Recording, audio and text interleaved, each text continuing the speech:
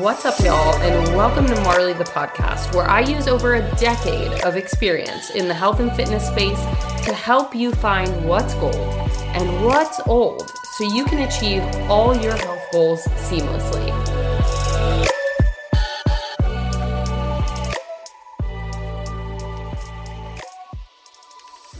Over the course of the last 3 years, I noticed that a handful of questions kept popping up time and time again with my clients. So I wanted to go ahead and add them into a bucket of frequently asked questions and create this episode to dive into those and do more of a rapid fire style question and answer. That way you can get help figuring out some of these burning nutrition questions, because I know if my clients are struggling with it, it's probably something that you have questions about too. So get yourself ready and we are going to dive in. The first one is, I get a lot of questions about calories versus macros, and this is about hitting calories, but my macros are off. So nutrition labels are often going to be rounded to the nearest 5, which means that your macros and your calories are not going to match 100%, which is totally okay. But you want to be mindful to hover around certain numbers, and that's why I give my clients ranges. So I give them a range between 10 plus or minus with carbs and with protein. And then with fats, they have a range of 5 plus or minus what their actual macros are for a given week. And that way it gives them that flexibility. So if calories and macros are a little bit off, it's not going to be the end of the world. And a second question, how do I eat during the day if I'm going to dinner? This is probably the most asked question because it's not realistic to not eat out ever, no matter what journey you're on. If you're losing weight, if you're maintaining, or if you're trying to bulk, you're going to want to go out to eat with friends, with family, with your significant other. So the way that I have my clients structure this, which is super easy and it doesn't have to be perfect, you want to create protein-dense meals throughout the day. I want you to have a good amount of protein for breakfast, for lunch, and a snack, while also keeping carbs and fats pretty moderate. That way, when you're going out to eat, you know that a lot of these meals are going to be more heavy on the carbs and the fats. And that way, during the day, you are being mindful of how you're creating your meals to better suit your needs for going out to eat later. And then this comes into the third question. How do I track while eating out? This is also a really hot topic. And I want you to know that things are not going to be 100% when you are eating out compared to when you are making your meals, because you never truly know what is put in something when you are out to eat. You can ask for specific things, and this is how I navigate it. I ask for sauces or dressings on the side.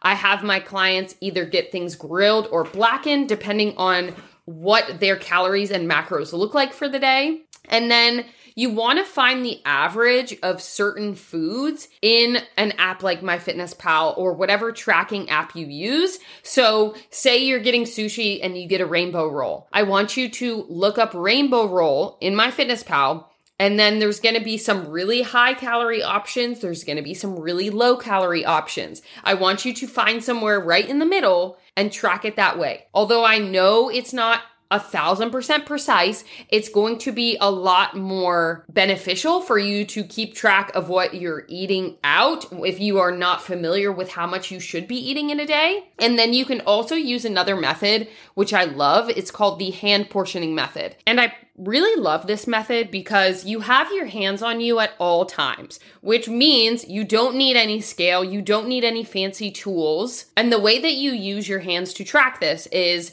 your palm is a serving of protein. Your fist is going to be a serving of veggies. A cupped hand is going to be a serving of carbs. And then your thumb is going to be a serving of fat. Voila. You have every tool you need at your fingertips. And then one of the next questions is going to be, if I feel like I'm bloated quite often, what should I do? And I want to go ahead and bring some awareness to how fast are you eating? Think about that. Are you eating like it is the end of the world? Like this is your last meal on earth? And I know that I have been guilty of this. I know I have. And so many of my clients struggle with this same thing because you're busy. I get it.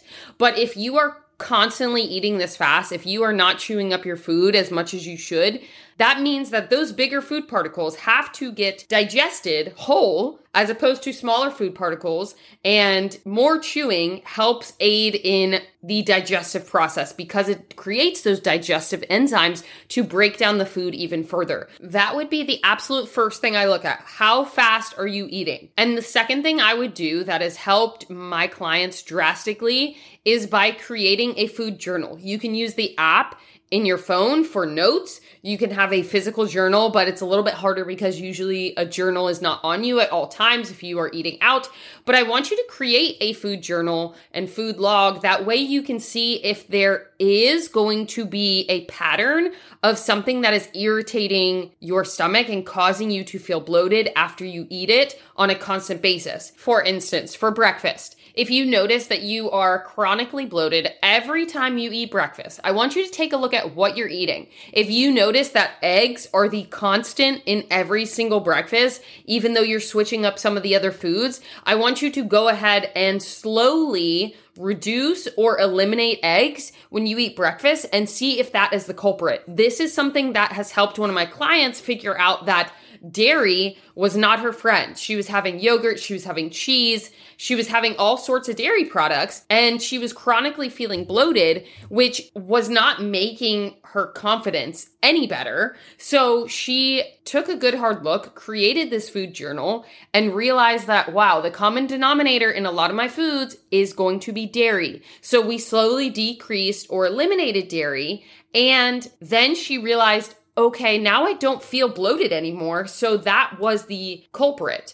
And a lot of times it takes some trial and error. So you have to just be patient with yourself in order to figure out what it is that could be causing you bloating. It could be eating too fast, or it could be food related. And then another question, do I need a protein supplement for my goals? No, not necessarily. Although they can be really great to help supplement, it is not the end all be all. A lot of protein powders have ingredients in there that can exacerbate or cause a lot of bloating. And this could be things like gums or a lot of the fillers that they put in protein powders. So if you are going to do a protein powder, I want you to just look at the ingredients, make sure there's no kinds of seed oils in there, things that shouldn't be in there. And this leads to another really great question. So what is an easy way to increase protein? I created a post based on this because this is probably the biggest question I get is, oh my God, I keep falling short on protein. How do I hit my goals? Protein powders, like I mentioned, could be a good supplement, but I don't want them to be the end all be all. I don't want you to have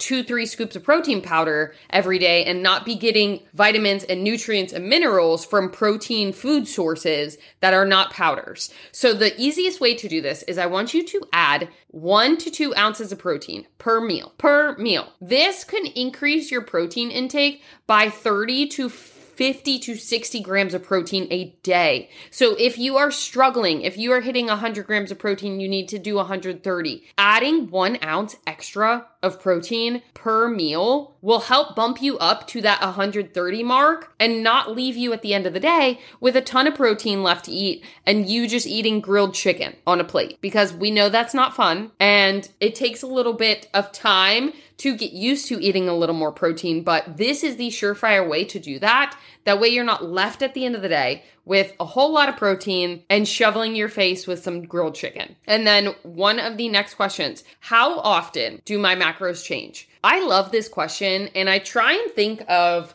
different phases of dieting in terms of seasons. Just like you don't have one season all year long, your dieting season or your bulking season or your maintenance season might not be all year long either. So how often macros change are very dependent on the person.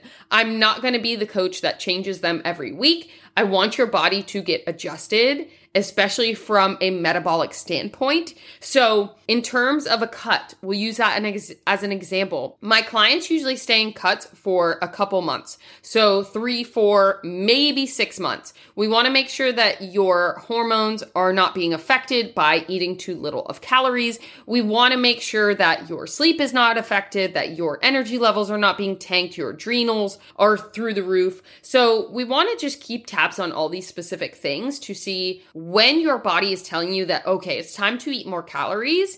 And that way we slowly move you into a maintenance phase. And then from a maintenance phase, you want to stay there for quite a bit of time before going back into a dieting phase. So there's not a one size fits all approach in terms of how long you should be in a specific dieting phase, but it is supposed to be a phase and it's not supposed to be all year round. It's not supposed to be all the time.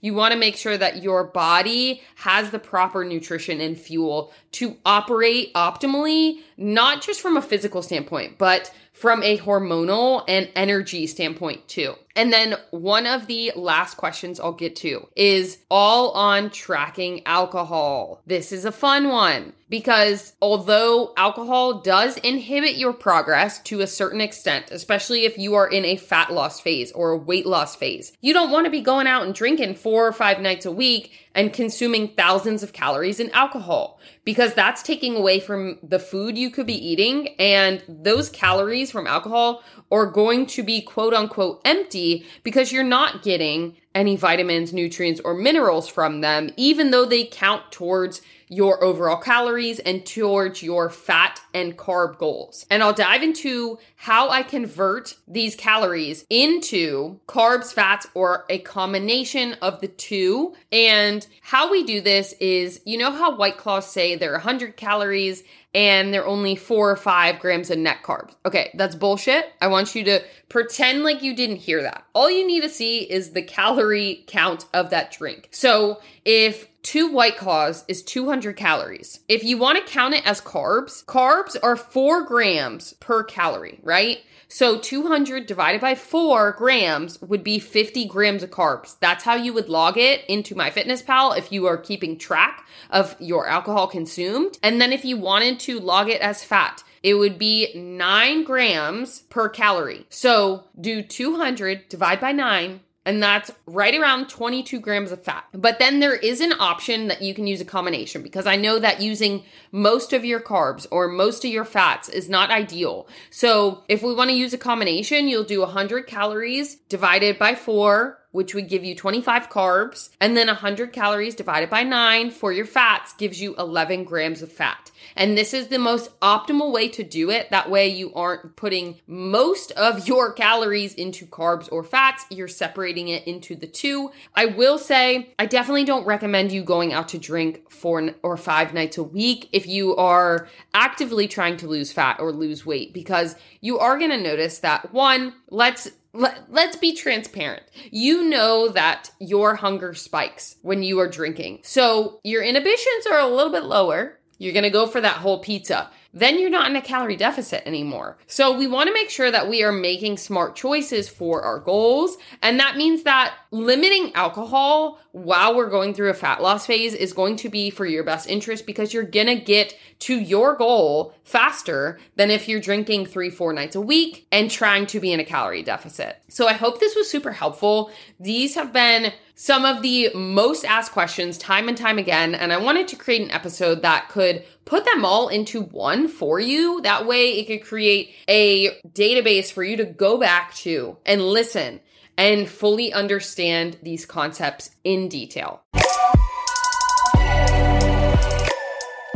Make sure to hit subscribe if you haven't already, and head on over to my Instagram at Marley Rosano to check out even more helpful content.